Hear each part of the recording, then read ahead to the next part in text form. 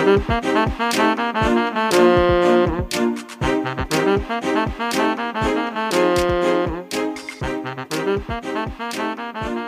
to Fried, the ultimate guide to burnout podcast. If you've ever been burnt out because of your job, your relationship, or just your life, this is the place for you. We will talk all things burnout by sharing deep stories of personal transformation each week with a new guest who vows to share their stories without leaving out the scary bits. This is raw, honest, and brought to you by acupuncturist and burnout coach Kate Donovan, whose own experiences make her determined to change the current burnout culture. Hello, my lovely listeners. Welcome back to another week of Fried, the Burnout Podcast. This week, my guest is Sarah Dawn, who is a business lifestyle coach that has built $1 million businesses both in burnout mode and not. She guides clients through designing their businesses to work for them rather than burn them out. Sarah did not write this part in her bio, but she's also a lawyer. So she's gone through a community of people that are known for burning out. Sarah, welcome to the show. Hi, thanks so much for having me. I am so excited to have you here. I spent my whole morning reading through your stuff, and I would like to start the way we start every podcast with, what the heck happened to you? What's your burnout story? Right. We all have one. Mine, and I think probably a lot of people's, starts with just wanting to feel valuable. Yeah. And the beliefs and the definitions I had on what that meant. And my lesson on what it did and didn't mean in my life. And for me, it was, as you mentioned, I'm an attorney by trade, and I grew up very poor. And in my mind, to be valuable, to not be poor, to be valued, I had to be a doctor or a lawyer. I don't do good with bodily fluids, so doctor had to be crossed off and lawyer was next. I also am not one to follow rules, but not in a sneaky way. Even as a little girl, it would be more of a shout from the mountaintops that I'm not going to follow your rules. And I got the comment a lot from teachers, from family members, well, you should just be a lawyer. And I see now that wasn't a compliment, but fired up that belief that to be valued for the person I was, this is the path. So that's the path I took.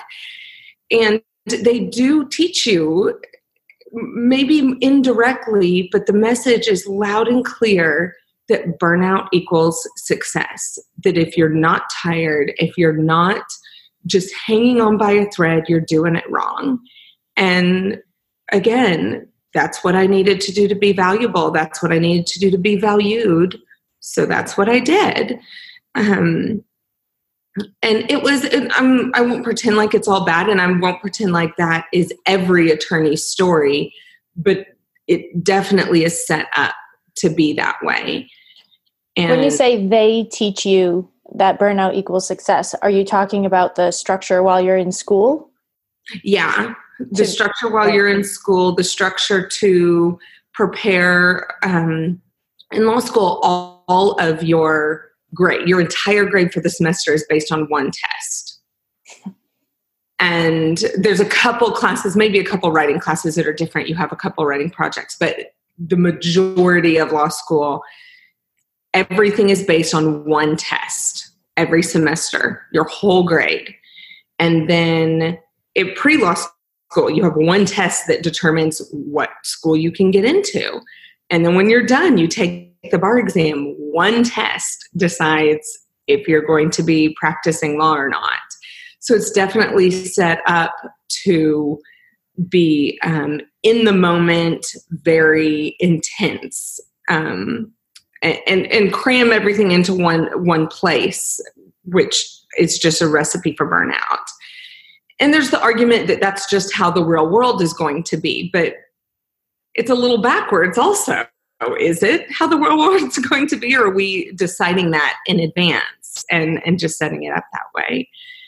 And yeah, I had bosses, I had law firms that I worked for that really were just set up to suck you dry and then take a little bit more. And that's where I felt valued. So I was doing it and I was proud of myself for it. And I started my own business that is super successful.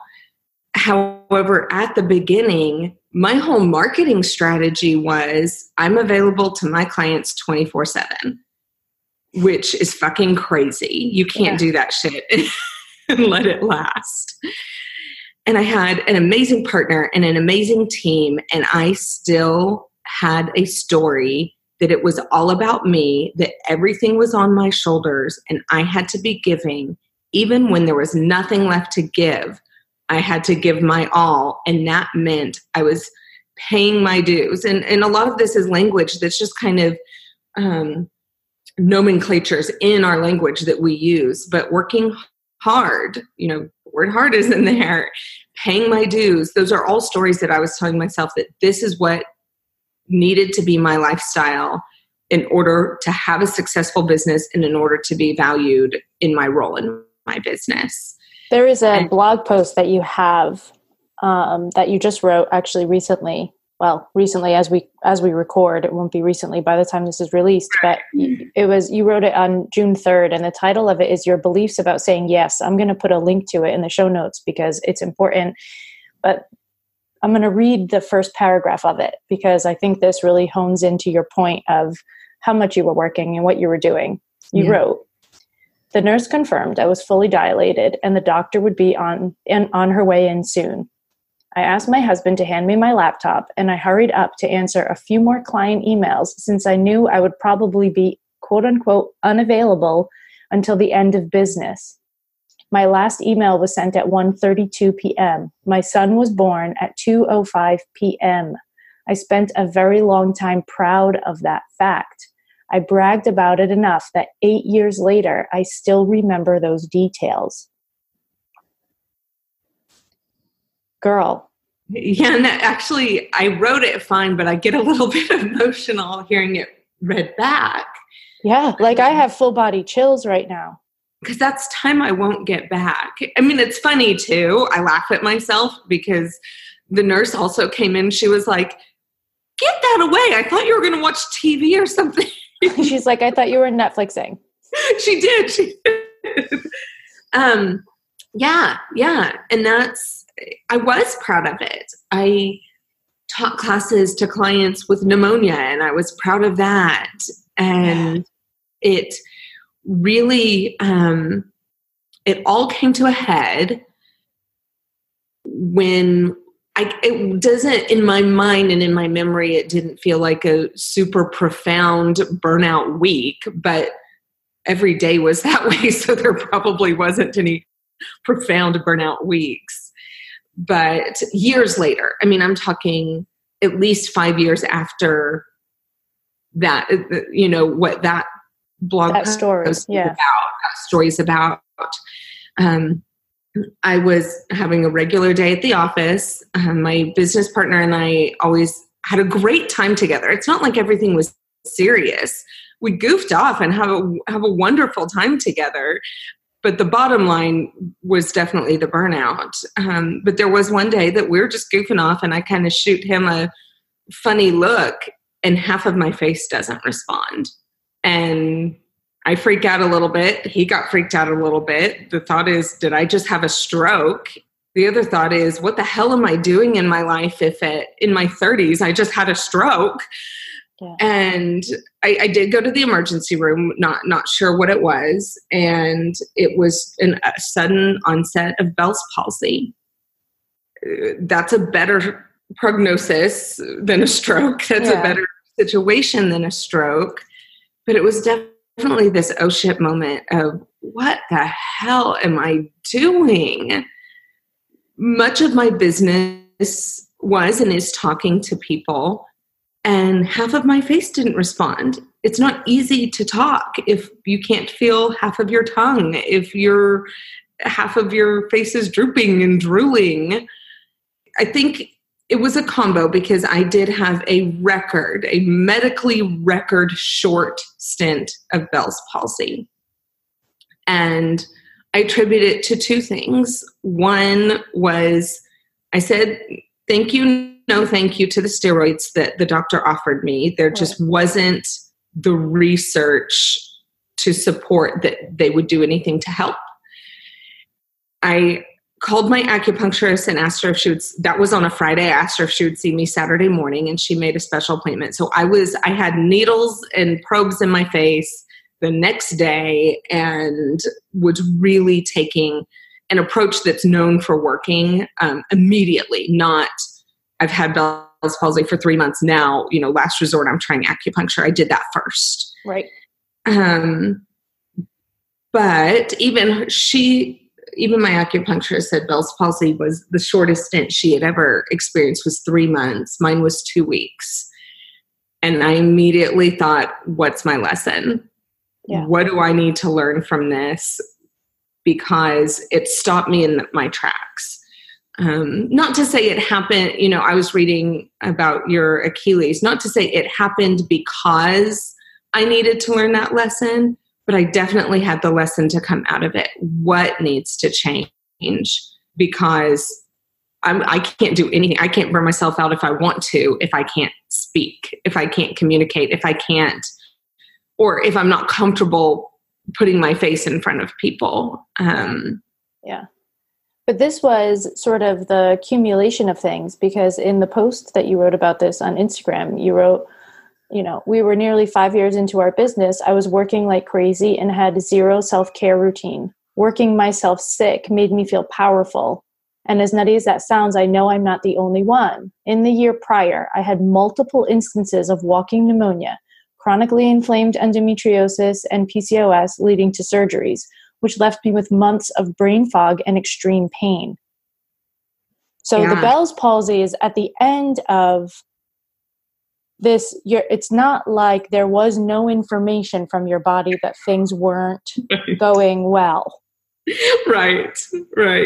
My body was screaming to me, and every time I ignored it, I thought I was that much stronger. Right.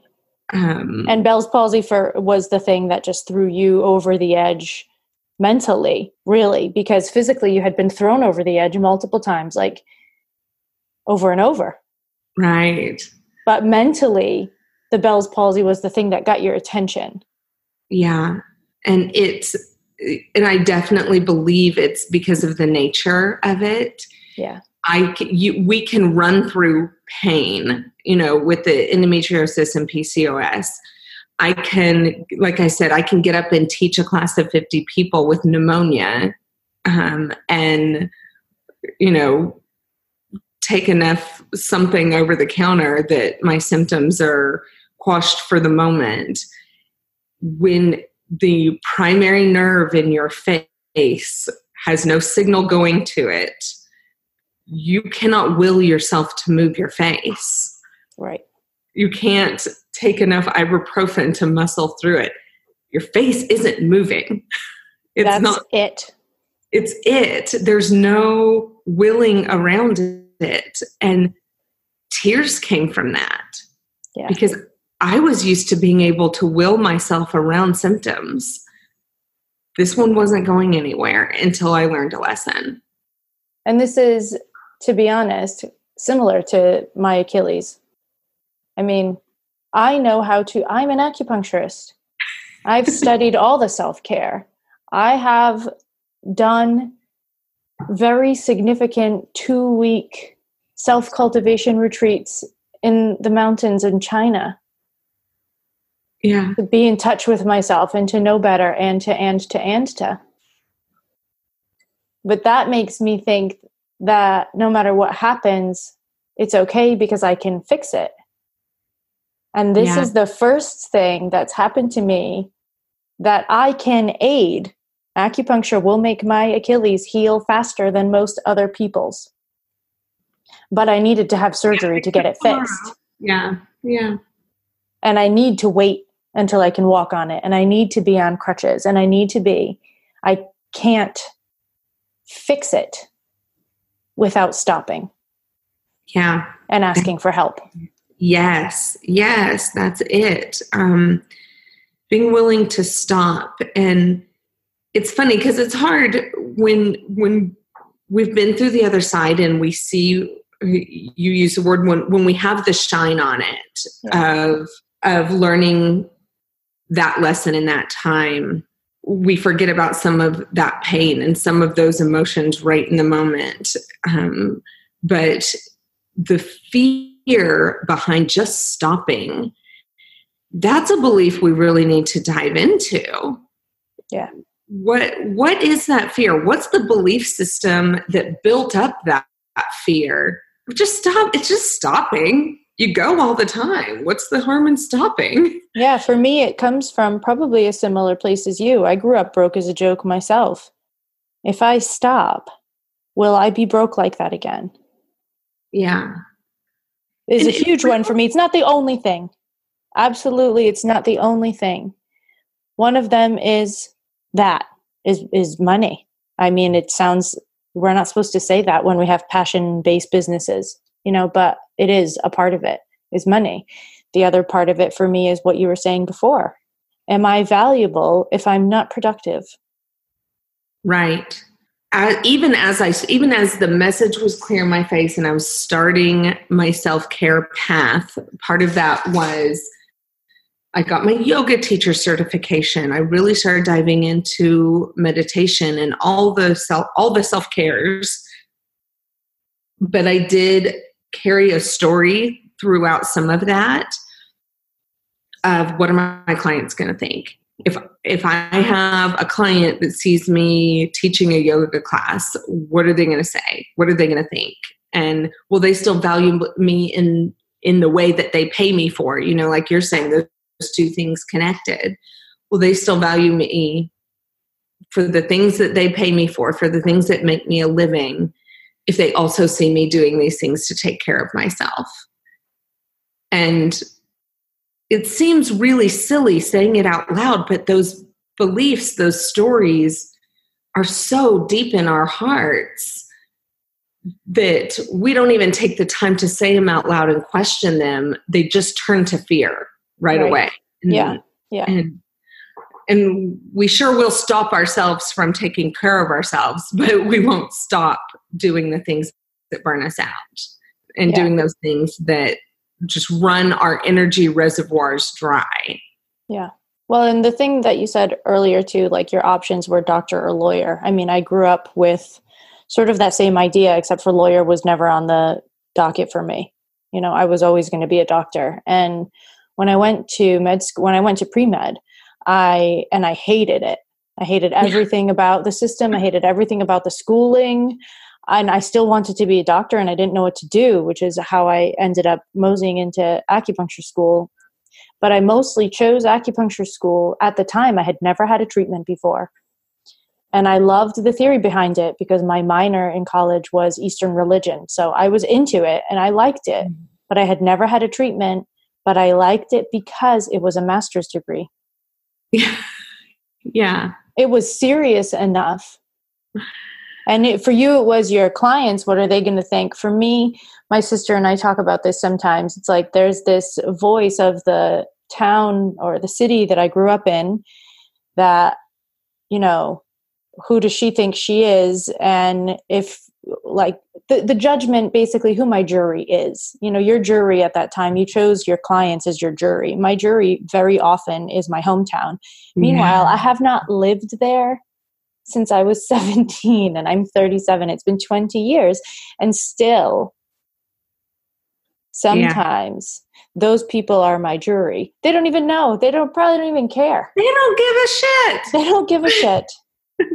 And I definitely for me as well, my hometown being my jury and the law school thing being super prestigious and being able to throw that around, like I ever would, but you didn't have to because it's out there anyway.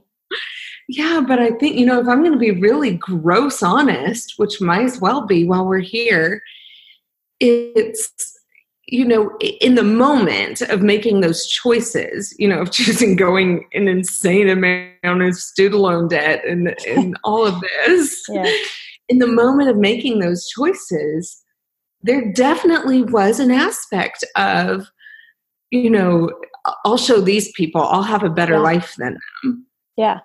What can I do that will be impressive? To have a worse life than me? That's no, crap. Of course not. And for me, it was more of, what can I do that will be impressive? Mm-hmm. Yeah, sure, that too. What can I do that will be impressive? Yeah. And then this shift. So are you still practicing law? Are you totally in? Yeah. Mm-hmm. Yeah. I still, I can still consult with my company. That company's in another state. In the last year, actually, I moved across the country and I work remotely. And I do business coaching as well.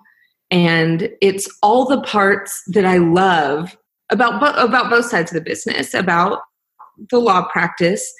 It gave me the opportunity, my move gave me the opportunity to really stop and redesign. I had already was well on a significant redesign path after the Bell's palsy.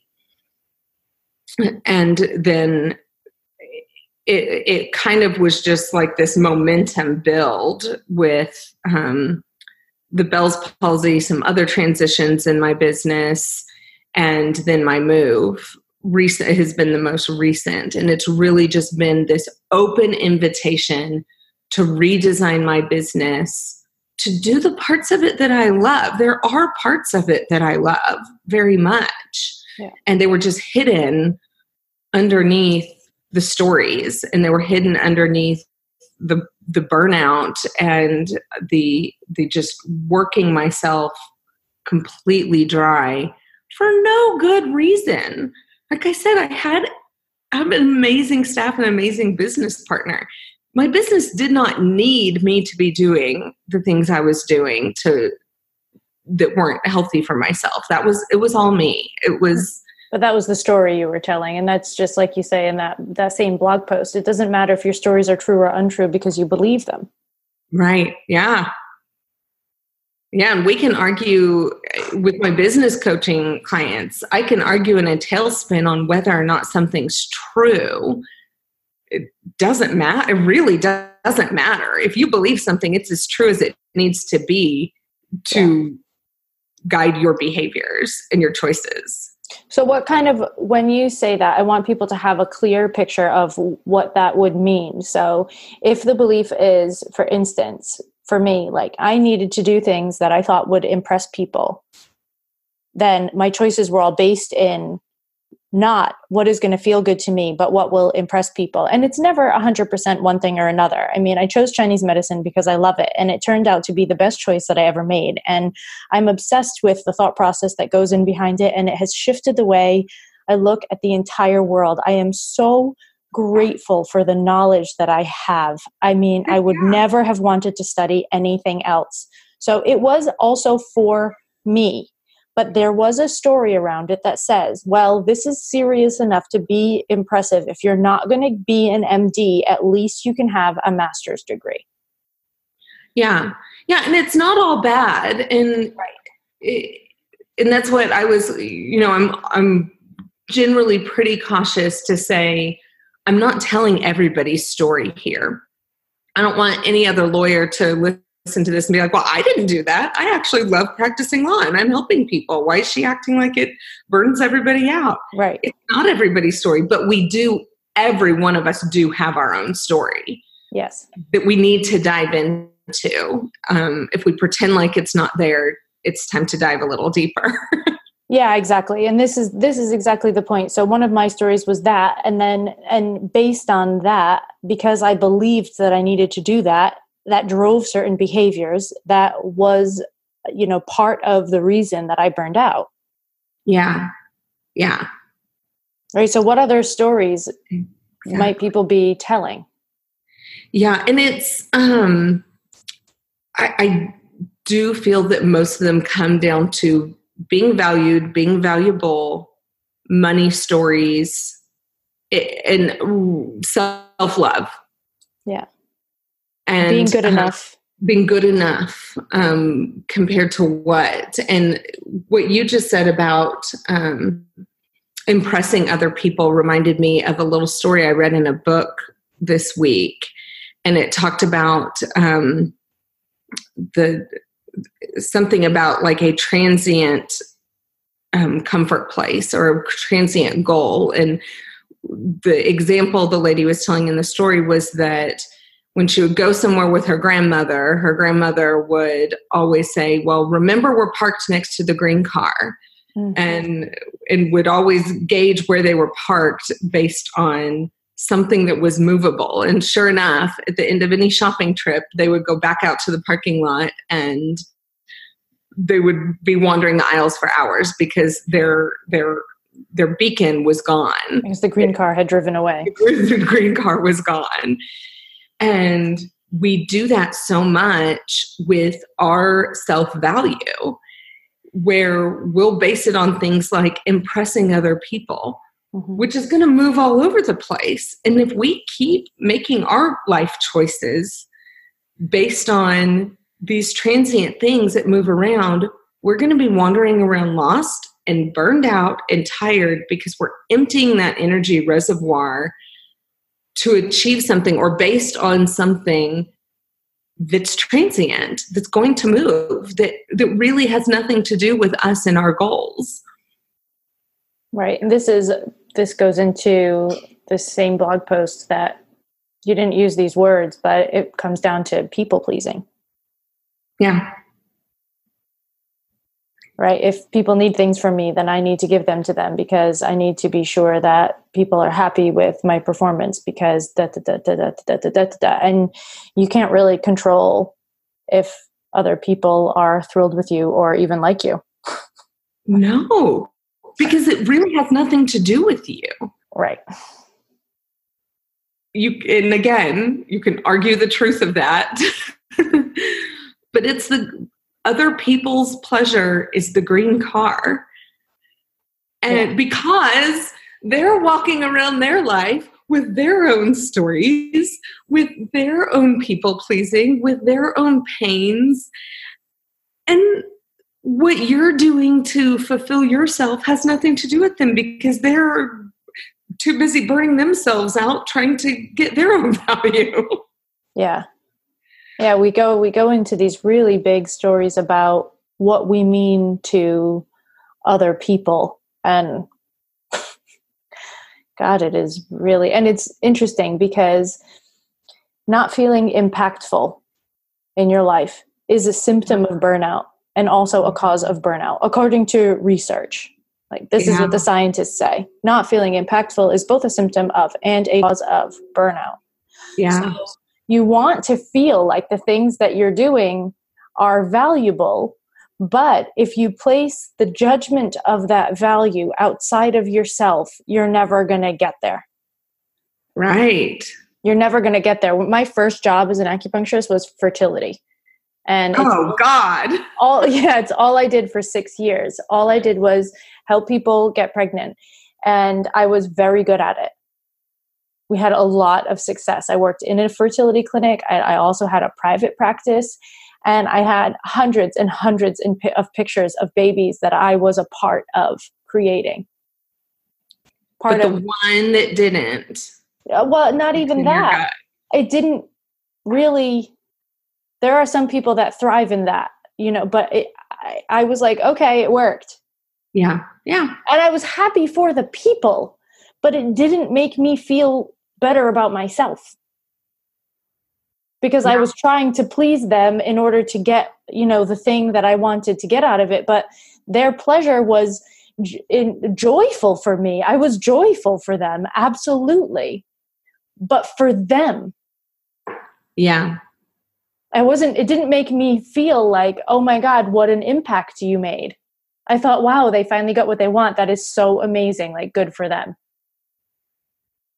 And there's some health and humility, but when your setup is that this is the thing I'm going to do to feel valued and valuable, and then that's not your reaction to it, then you're still searching. And we set ourselves up to then do more and more and more and more. Exactly. Because we want that feeling. We say that we're seeking a result, but we're seeking a feeling. Yeah.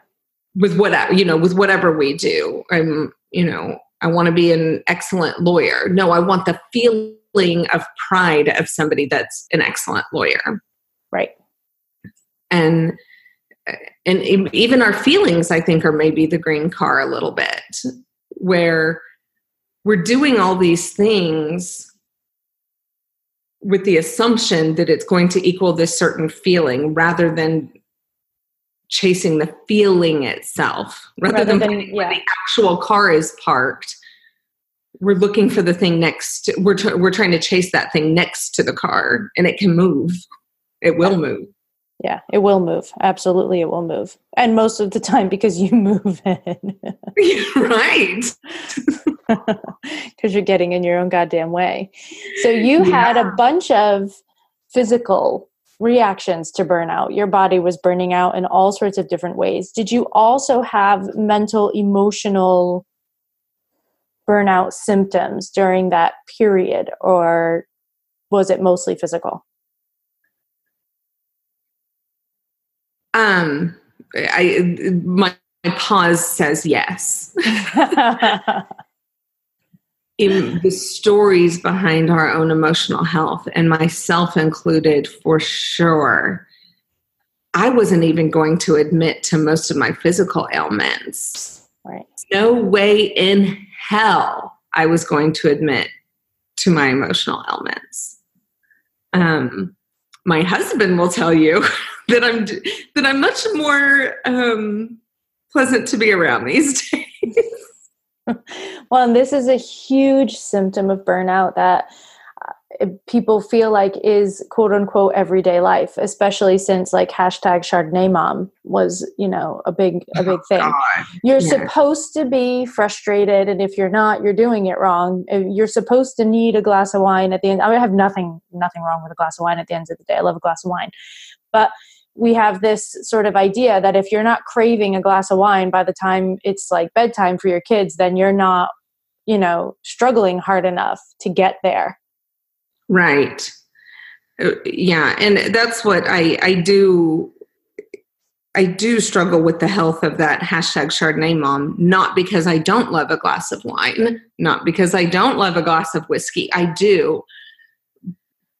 However, I will say that my relationship with alcohol since starting this journey to really become aware of taking care of myself and keeping my energy reservoir full, that relationship with alcohol has changed. In what way? For the better. In that if I have a glass of wine or a glass of whiskey, it's because I want it, not because I need it to take me away from something else. Yeah. Yes. And I only struggle with that story because addiction is a huge problem, and our addiction to burnout is a huge problem. Yeah. And when we're marrying those two things together, we're got a whole recipe for disaster. Yeah.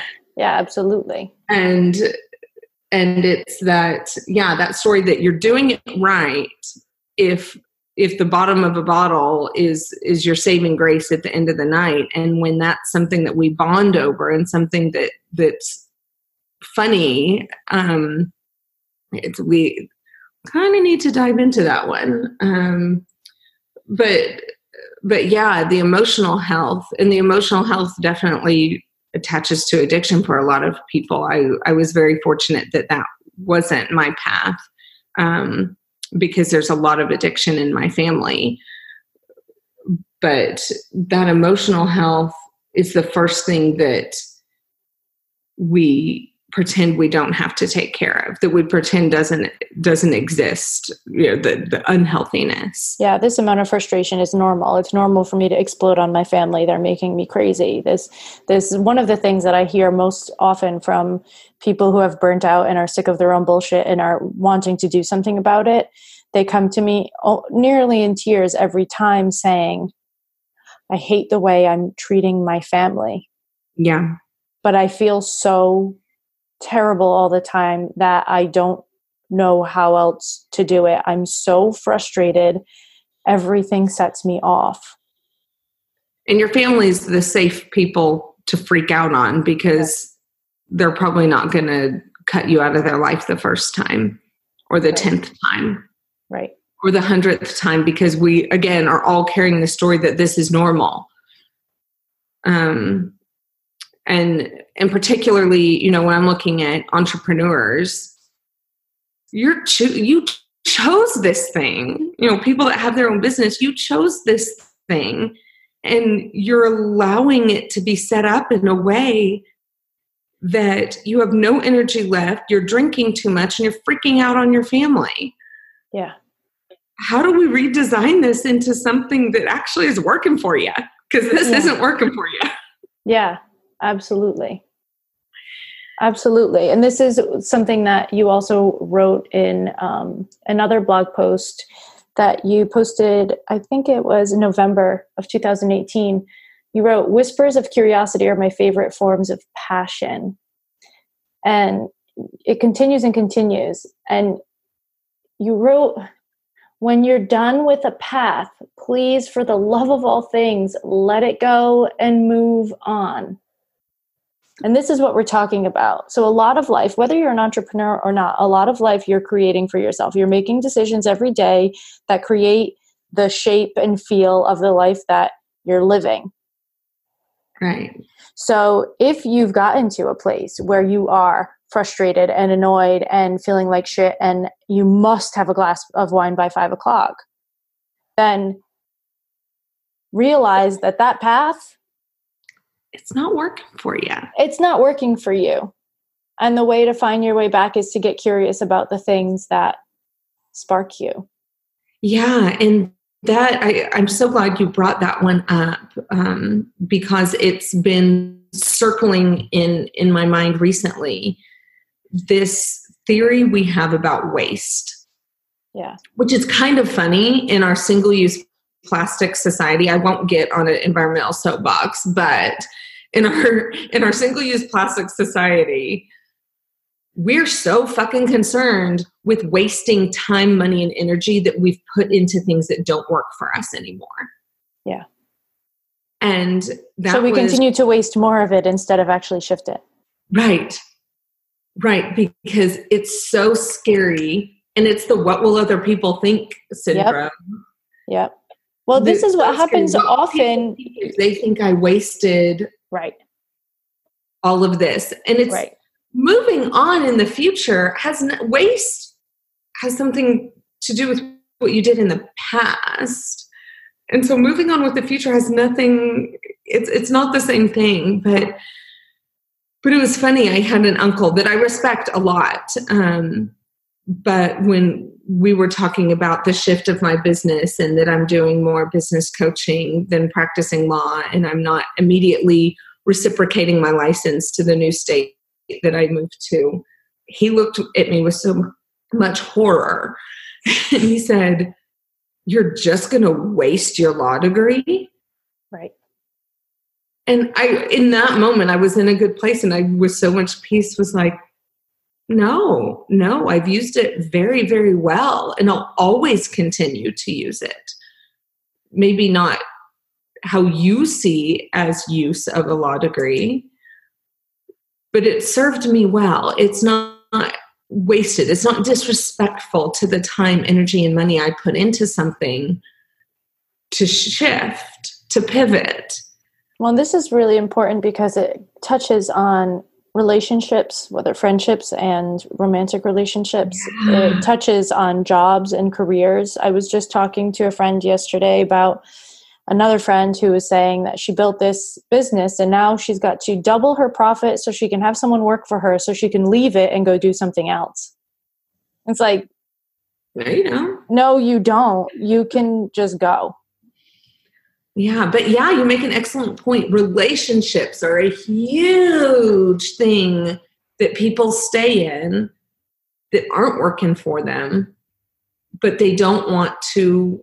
The word we use is waste. And And I think that needs to be a key word for us, that when we know in our heart of hearts, this is not working for me, I don't want to do this anymore. That dread of showing up to anything, whether it's family, relationships, jobs, when we have that constant dread, not just the one time I'm not in the mood for it, pick yourself up and show up. But if it's a continuous dread of, I don't want to do this anymore, if you use the word waste in your own story, that should be like a red flag. But I'm still doing it because of some kind of story about waste or some kind of story about having to continue something just because. That's time for some personal work, to sit with yourself and say, what are my stories about this? That's really one of the best exercises, is just calling yourself out. A term I use a lot is shining a light on the monster under the bed, because it's never so scary when you look it right in the face, and really calling yourself out and saying, what are my stories behind this? What am I believing to be true? That has to be so true that I have to stay in something that does not work for me, that is not serving me, that is draining me dry. Why do I believe that this has to stick around in my life? Because whatever the story is, it's probably bullshit. Yeah, most likely. Well, Sarah, that I think is an amazing piece of advice to wrap things up, because I don't know if you can believe it, but we've been talking nearly an hour. Time flies when you're having fun, right? Time flies when you're having fun. Is there something that you feel like you would like to leave people with before you go? I think what you just gave people is valuable enough. Just that one exercise, I think, is really powerful. And if that hit anybody in the gut, please go sit and do it now. Unless you're driving, then you can wait until you've parked somewhere. Otherwise, do it now. Yeah, you'll miss 5 exits if you start doing this thing while you're driving. But is there anything else that you would like to leave people with before we finish up? That was it. That good point. Yeah, that's the big message. I love it. Sarah, thank you so much for your time. You are another one of my lovely guests who got up super early to spend some time with me, and I do appreciate your early morning energy. So thank you so much for being here. Yes, thank you for having me. It's been a really good time. All right, everybody. That wraps up another episode of Fried the Burnout podcast. And this one, I really think that you might need to listen to twice, because there's a lot of self-inquiry that Sarah offered you within this episode, that if you take the time to really sit and do it, you might be cracking on to some clarity before you even realize it. I mean, there's a lot of really powerful things here. I will include some things that Sarah said, some quotes, and all of the ways that you can reach her in the show notes, which you can find at friedtheburnoutpodcast.com. Until next time.